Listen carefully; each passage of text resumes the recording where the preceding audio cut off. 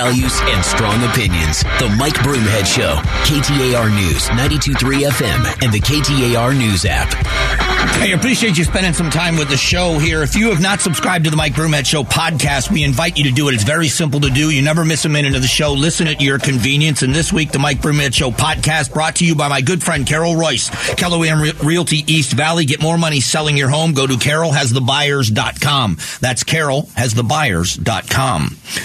The CBO, the Congressional Budget Office, which is a nonpartisan office, says that the Inflation Reduction Act will cause more audits for working class.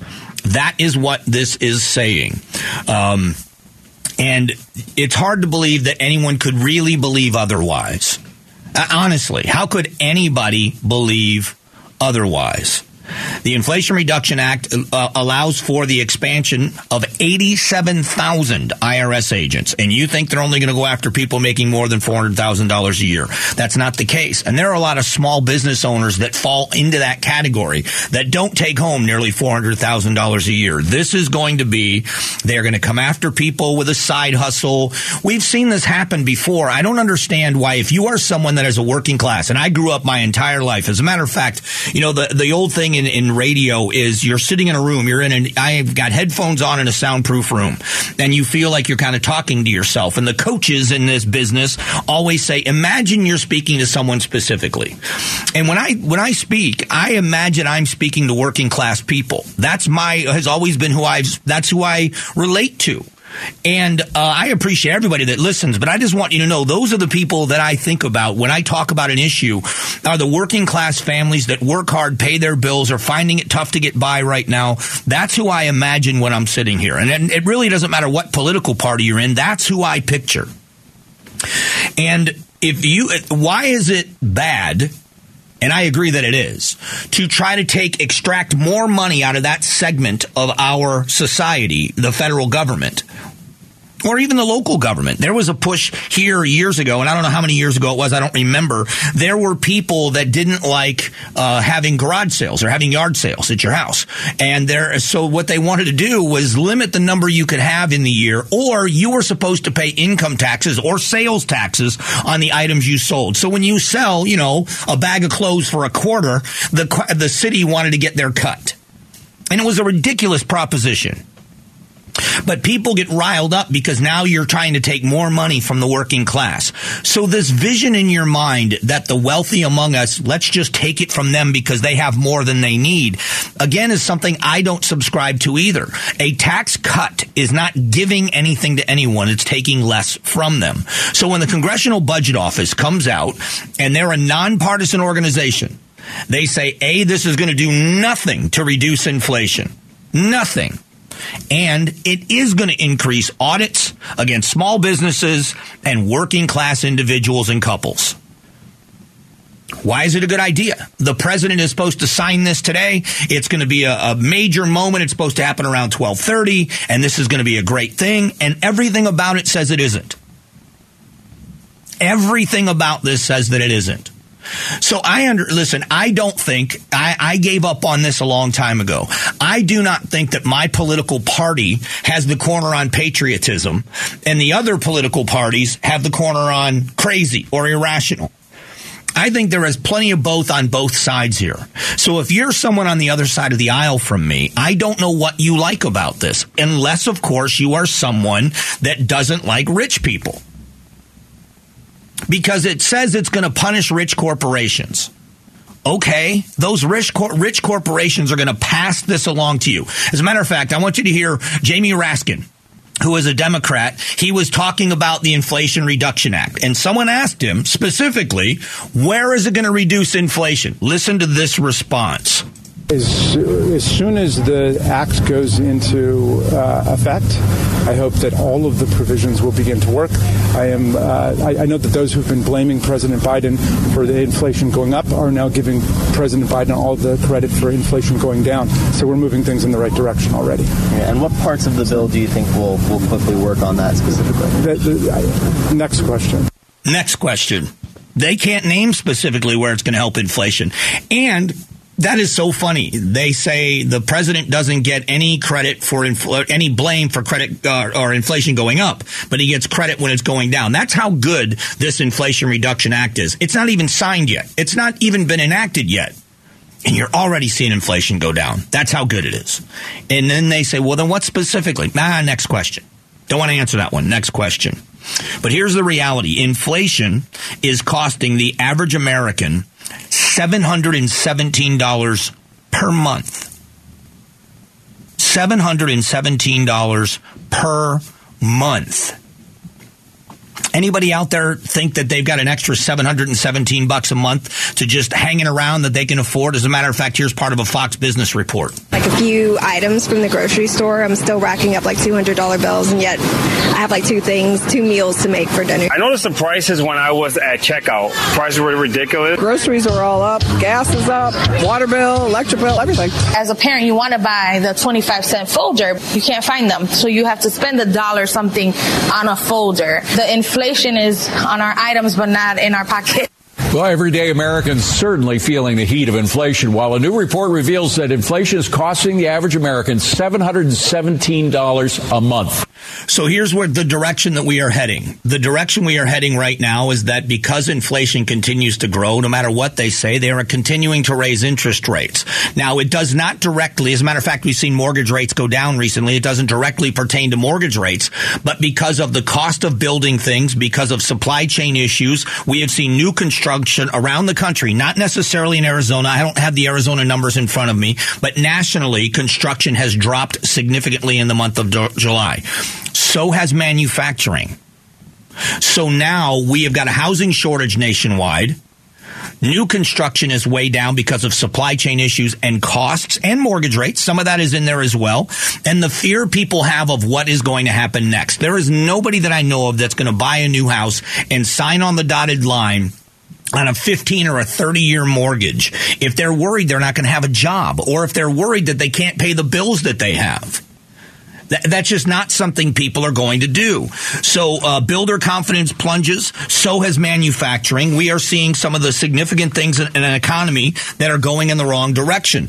And so what turns this political is, well, of course, you're going to say that. You don't like the president. Well, I'm also going to say that because I love my country.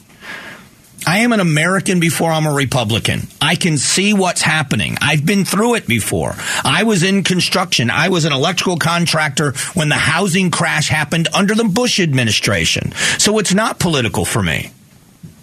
But we as Americans are now going to start seeing the federal government take more money, billions of dollars in taxes out of the American economy. They say they're taxing the rich, but we know that the reality is they are taxing Americans, and those taxes will be passed on to the consumer. So that money is coming out of the American economy at a time when even Barack Obama said, you do not raise taxes during a recession. And you look what we're sprinting toward. That's where I stand on this. And this Inflation Reduction Act is absurd. Coming up in a moment, the L.A. District Attorney, George Gascon, survives a recall effort. But what are the critics saying about him? And a crime update you're not going to believe. All that's happening in just a moment. Strong values and strong opinions. The Mike Broomhead Show. KTAR News, 92.3 FM, and the KTAR News app. Hey, thanks for being here. Appreciate you spending some time with the show. We have got to talk about crime and punishment in America. There is so much that is happening. And starting with San Francisco, let's start with San Francisco and the history of what's gone on. There was a movement around the country that's not new. There is nothing new about this. And it was a defund the police movement. And what I mean there's nothing new about it is for my entire life, there has been kind of an anti-establishment group of people. I've mentioned before, go back to the 1960s. I love the music of the 60s. When you lived in that age, that political movement really meant something to them, kind of like what we hear now in music. It means something socially to people. When you get older and you're a generation removed, you just love the music. But the protest music of the 1960s, Haight-Ashbury, the hippie movement, was largely anti-military.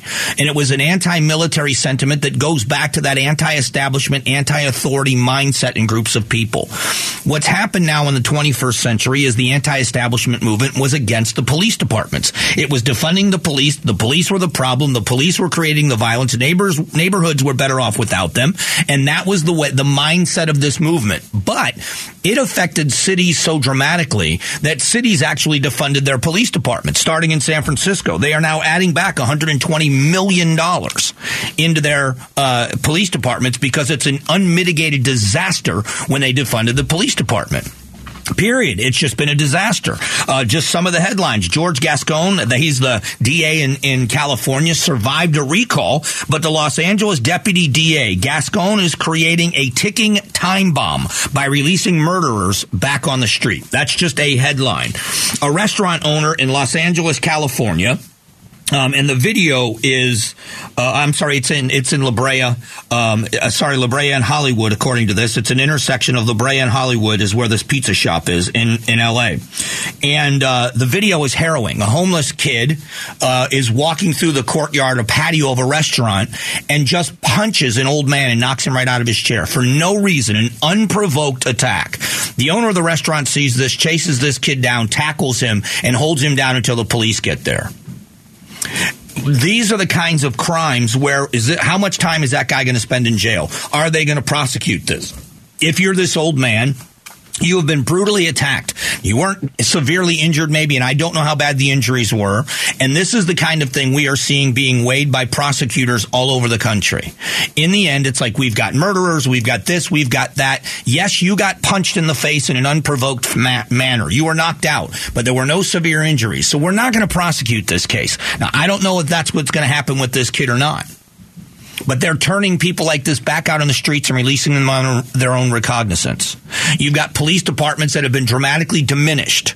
Yesterday, we talked about Ilhan Omar from Minnesota. She's a representative, part of the squad, and one of the biggest advocates for defunding the police departments. Well, the crime has gone up in Minneapolis.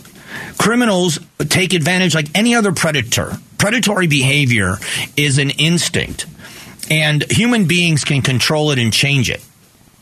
But predatory behavior is you go after the weakest. You attack in numbers if you can. You outnumber your prey. You attack your prey. You overwhelm your prey. You devour your prey. And unfortunately, there are a lot of human beings that have taken on that mindset. And we as a society don't live in the Wild West anymore. You know, in the Wild West, if you were a horse thief, the people caught the horse thief and they hung you for being a horse thief. And that was the end of it. It was street justice. That's the way it was. We have a different society now where we employ police officers and give them the ability to make arrests. We have a prosecution system where you get a fair trial where the jury commits to believing that you are innocent until proven otherwise and to be open-minded. But when you're convicted, you're supposed to be punished. And in a society, if that's going to work, you have to have a system that works hand in hand. You have to have enough police officers to, stop crime if possible. The idea of catching criminals is fantastic. You know, the Phoenix Police Department does a really good job of catching criminals with crimes in progress. What they wish they were better at, again, like they used to be, is preventing crimes in the first place. Visibility. When it comes to crimes on the streets, when it comes to traffic violations, part of the reason why we've seen such a huge uptick in deaths in Phoenix is because we don't have motor officers anymore, or very few of them. There is no punishment nor penalty. There is no risk. And so you escalate that to serious and violent crimes when criminals feel that they have the upper hand, that they're not going to get caught, and if they do, they're probably not going to get punished. This is the result you get. And we as a society have to look at this and say, at what point do we make sure when we're electing leadership, it's not just a popularity contest, that this is about what results, especially in public safety. Coming up in a moment, your opportunity to join us. We're doing it each hour on all of our shows and with our station, Arizona Sports, our partners there. It's the Give-a-thon for Phoenix Children's Hospital. Your opportunity to jump on board and give and hear more great stories and more touching, emotional stories from our friends at Phoenix Children's. It happens next. Give-a-thon for Phoenix Children's is presented by your Valet Hyundai dealers in the Ak-Chin Indian community. KTAR News 92.3 FM and the KTAR News app. Give-a-thon on the Mike Broomhead Show. What a privilege this is to partner with you and great corporate partners here all around the Valley as we get together and we give to Phoenix Children's Hospital. What a worthwhile cause. What a community of people that we are so blessed to have this facility and these facilities around the state of Arizona doing such fantastic work for the families that are in desperate need of care for their children. What better thing to have in the Valley than to know that if your child needs medical care, they're going to get the best medical care right here in the Valley. I just mentioned a moment ago that we are partnering with great corporate partners. How about this check presentation? I want you to hear OnQ Financial. All right, joined now by Sean Cannon, branch manager of OnQ Financial, and Jody Winters, a mortgage consultant for OnQ Financial, our PCH partners this year. Thank you so much for being here. Thank you for having us. Thank you. So, Sean, why is OnQ Financial so committed to being part of this give-a-thon? It's now your third year participating. Yes, it is our third year. It's just, OnQ has always been giving back to the community and finding their parts that they are really important to them. And obviously children and family and everything is probably the most important part of what we do. We do mortgages. We put people in homes. We have let people have their family dreams and their, houses and stuff like that. So PCH is just a very natural fit for us to be able to give back and help those people who need help. Well, Jody, let's get to the main event, shall we? I know you have a check to present. We sure do. I'll hand it over to you. Yes. $25,000 from OnQ Financial to PCH. That is tremendous. Thank you so much for your generosity year in and year out with OnQ Financial. Thank you very much for having us. What an amazing story, and what another one of our great corporate partners that are stepping up and realizing that the people at Phoenix Children's Hospital are doing amazing work, but they can't do it alone. They need your support. And I want you to hear one of these great stories. Our friends at Mattamy Homes are promoting our sponsor for Stories of Hope. Another one of those great stories of hope. September of 2019, a young man named Jason, who was a student at Brophy, he collapsed during a basketball practice. He was unresponsive. His mom, Dee, his dad, Chris, and Jason talk about that fateful day and what has come in his Phoenix Children's Hospital journey. Getting a call from the school when you see that pop up on your phone, middle of the day or the afternoon, it always takes a pause. So my husband, he simultaneously was getting a phone call from the police officer that had hopped in the ambulance with Jason. But as we started driving down and discussing what was going on, we started to, I think, get a little bit more panicked. My husband went to park the car, and I ran in. At that point, that instinct kicked in that something wasn't right. And that's when we found Jason, getting treatment by multiple people. There were first responders standing over him, the emergency room staff. Due to the amount of people in the room, it instantly caught you as, wow, this is serious. It was frightening. But Chris and I knew to stay calm because we knew that he was in the right place and the experts were taking care of him. Jason had collapsed at practice, that they had gotten to the scene, that an AED had been administered. For that to be administered, we now know the heart must be stopped. I do remember just waking up in the hospital bed and I was confused. My mom mentioned to me that I actually thought I was in the hospital because of COVID. I didn't know what had happened to me. It's like my brain just completely forgot about everything that day. But the overall experience from the emergency room to the ICU, it was absolutely incredible and exactly what you would want. And when we did get introduced to the Dr. Franklin, Dr. Velez duo, the A team, we had no idea, again, being in it, that we had, the MVPs of the surgical and clinical team. Everything from them drawing us pictures, answering our questions as things were unfolding. They were so patient, but that's the type of doctors and surgeons that we dealt with who, no matter how long their day was making sure we as patients were seen and heard. And that was important. We were scared once we started to get more information because of the unknowns of Jason's recovery. as the days turn into multiple days and move on, Jason went in and he had a surgery approximately a week later. So spending time at BCH around the clock, and they do a really good job. They become your family because you don't leave and you're there nonstop.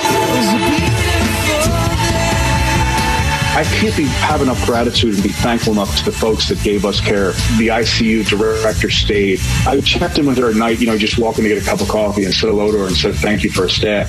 She knew that Jason did well and he was checking out of the ICU after his open heart surgery. She smiled. She said, I'm so happy for you because not everyone gets the outcomes. Because we're very fortunate. Jason has a very, very great, and we were very fortunate for his outcome. And she was another person that it was so grateful for the staff and the standards that they maintain for themselves in that hospital. It was remarkable. Wow, what an incredible institution you'll find yourself in if you receive care or ever need to attend PCH for any reason.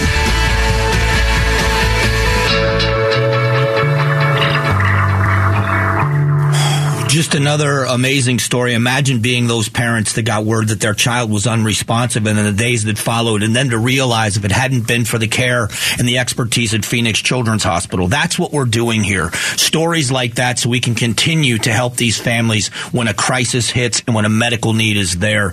Now is your opportunity to join us. Right now, that match music means that your donations right now will be matched, which means your investment gets doubled. I want to thank the people at Swire Coca-Cola for matching right now in this segment of the show.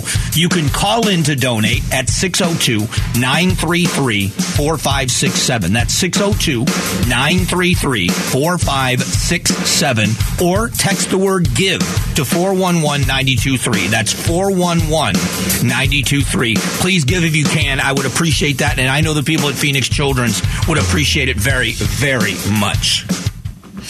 That means that sound is the Train Teddy Bear Express. You can become a champion of hope. I was able to deliver some of these bears at Phoenix Children's Hospital, and it changes the attitudes and puts a smile on the face of all of the family members to give these children a bear. If you donate $20 a month, that's $240 in the year. If you can afford that, a bear will be given to one of these children in your name, and it makes such a difference, and your donation goes such a long way in helping Phoenix Children's Hospital. Again, the number is 602-933-4567.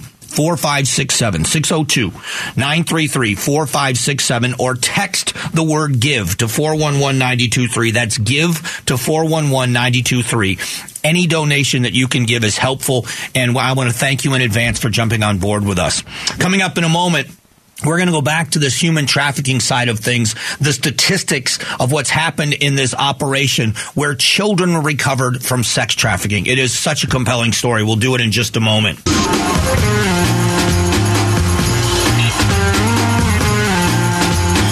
Values and strong opinions. The Mike Broomhead Show. KTAR News, 92.3 FM, and the KTAR News app. And thanks for being here. Download the podcast. It's easy to do. It's very simple on any device. The Mike Broomhead Show podcast. Never miss a minute of the show. Listen at your convenience. It's all right there. The Broomhead podcast brought to you this week by Carol Royce, Keller Williams Realty East Valley. You can get more money selling your home by going to carolhasthebuyers.com. That's carolhasthebuyers.com. Phoenix FBI agents find 17 human trafficking victims as part of Operation Cross Country. I read these numbers before. I want to read them again as a jumping off point.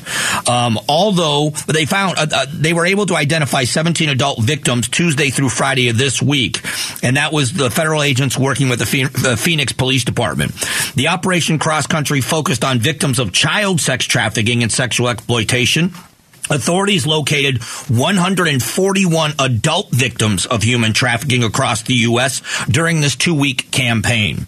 They said they identified and located 84 minor victims of sex trafficking and sexual exploitation. They found 37 missing children over the course of the operation. Here's the statistic that should make us all sick to our stomach.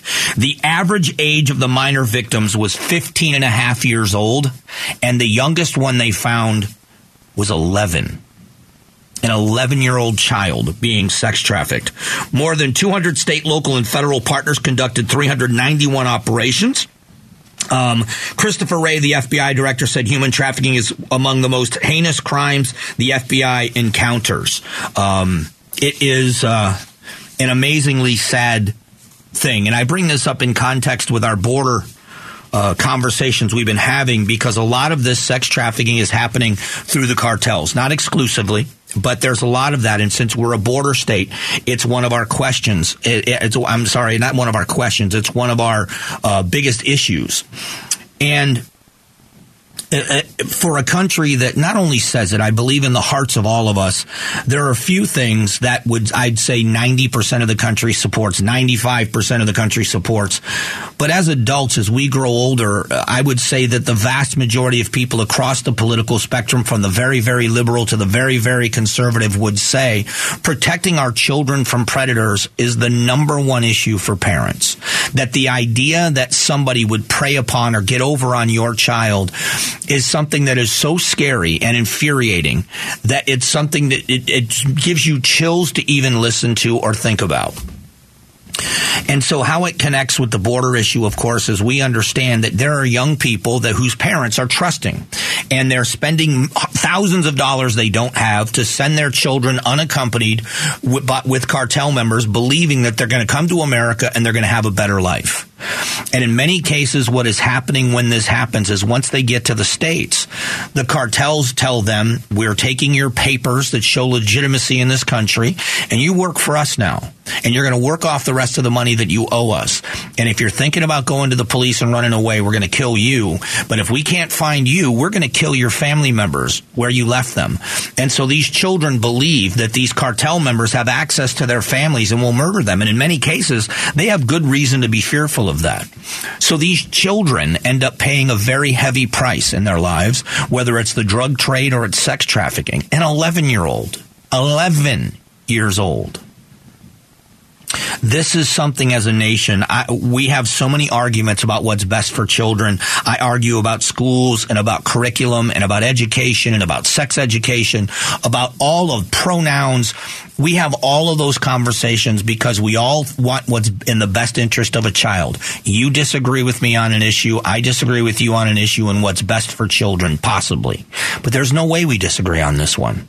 There's no way that we don't stand shoulder to shoulder and say the drug cartels controlling our border and the cartels having the access to children that they have has to stop. The incentivizing of children being sent to this country and then being trafficked. But let's go beyond the scope of the border. Your child, and this was said to me by someone who did this for a living. She's a retired Scottsdale police officer who spent time chasing down child predators. And she spoke to a group of parents, and I was there. And she said to them, your child may not be looking for trouble, but trouble is looking for your child. And she told stories of how kids get tricked and then they get bribed and then they get extorted. And if they don't have a strong relationship with their parents, they end up doing things, unimaginable things that no child should ever have to make choices to do. So, you know, that 13-year-old boy from another school that knows 6 of your daughter's friends that she becomes friends with on Facebook could be the 47-year-old guy down the street that is going to prey upon your little girl. And it's something that should scare the heck out of all of us. And it's something every one of us should be concerned about, because all of these children deserve adults that are going to stand up for them. They should feel comfortable around adults. They shouldn't have to worry that somebody's trying to get over on them. So you've got to know who your children are friends with online and in real life. We have to start taking ownership and making sure that, you know, disciplining our children is one thing. Protecting them sometimes is discipline. Know who they're friends with. They don't need 1,000 friends on Facebook. How many friends do they have? And you're opening the door to these predators that are just evil. And it's so sad to hear that statistic that an 11-year-old and the average age was 15 and a half is disgusting. So congratulations to Phoenix PD and the FBI for this effort. Speaking of children, coming up just after 11 o'clock, El Mirage, there was a lockdown of an elementary school in El Mirage, and then there was a confrontation between some concerned parents and police officers where I can actually understand both sides of the equation. But I'm going to talk to an expert in Steve Hooper to how do we prevent this from happening. That comes up next.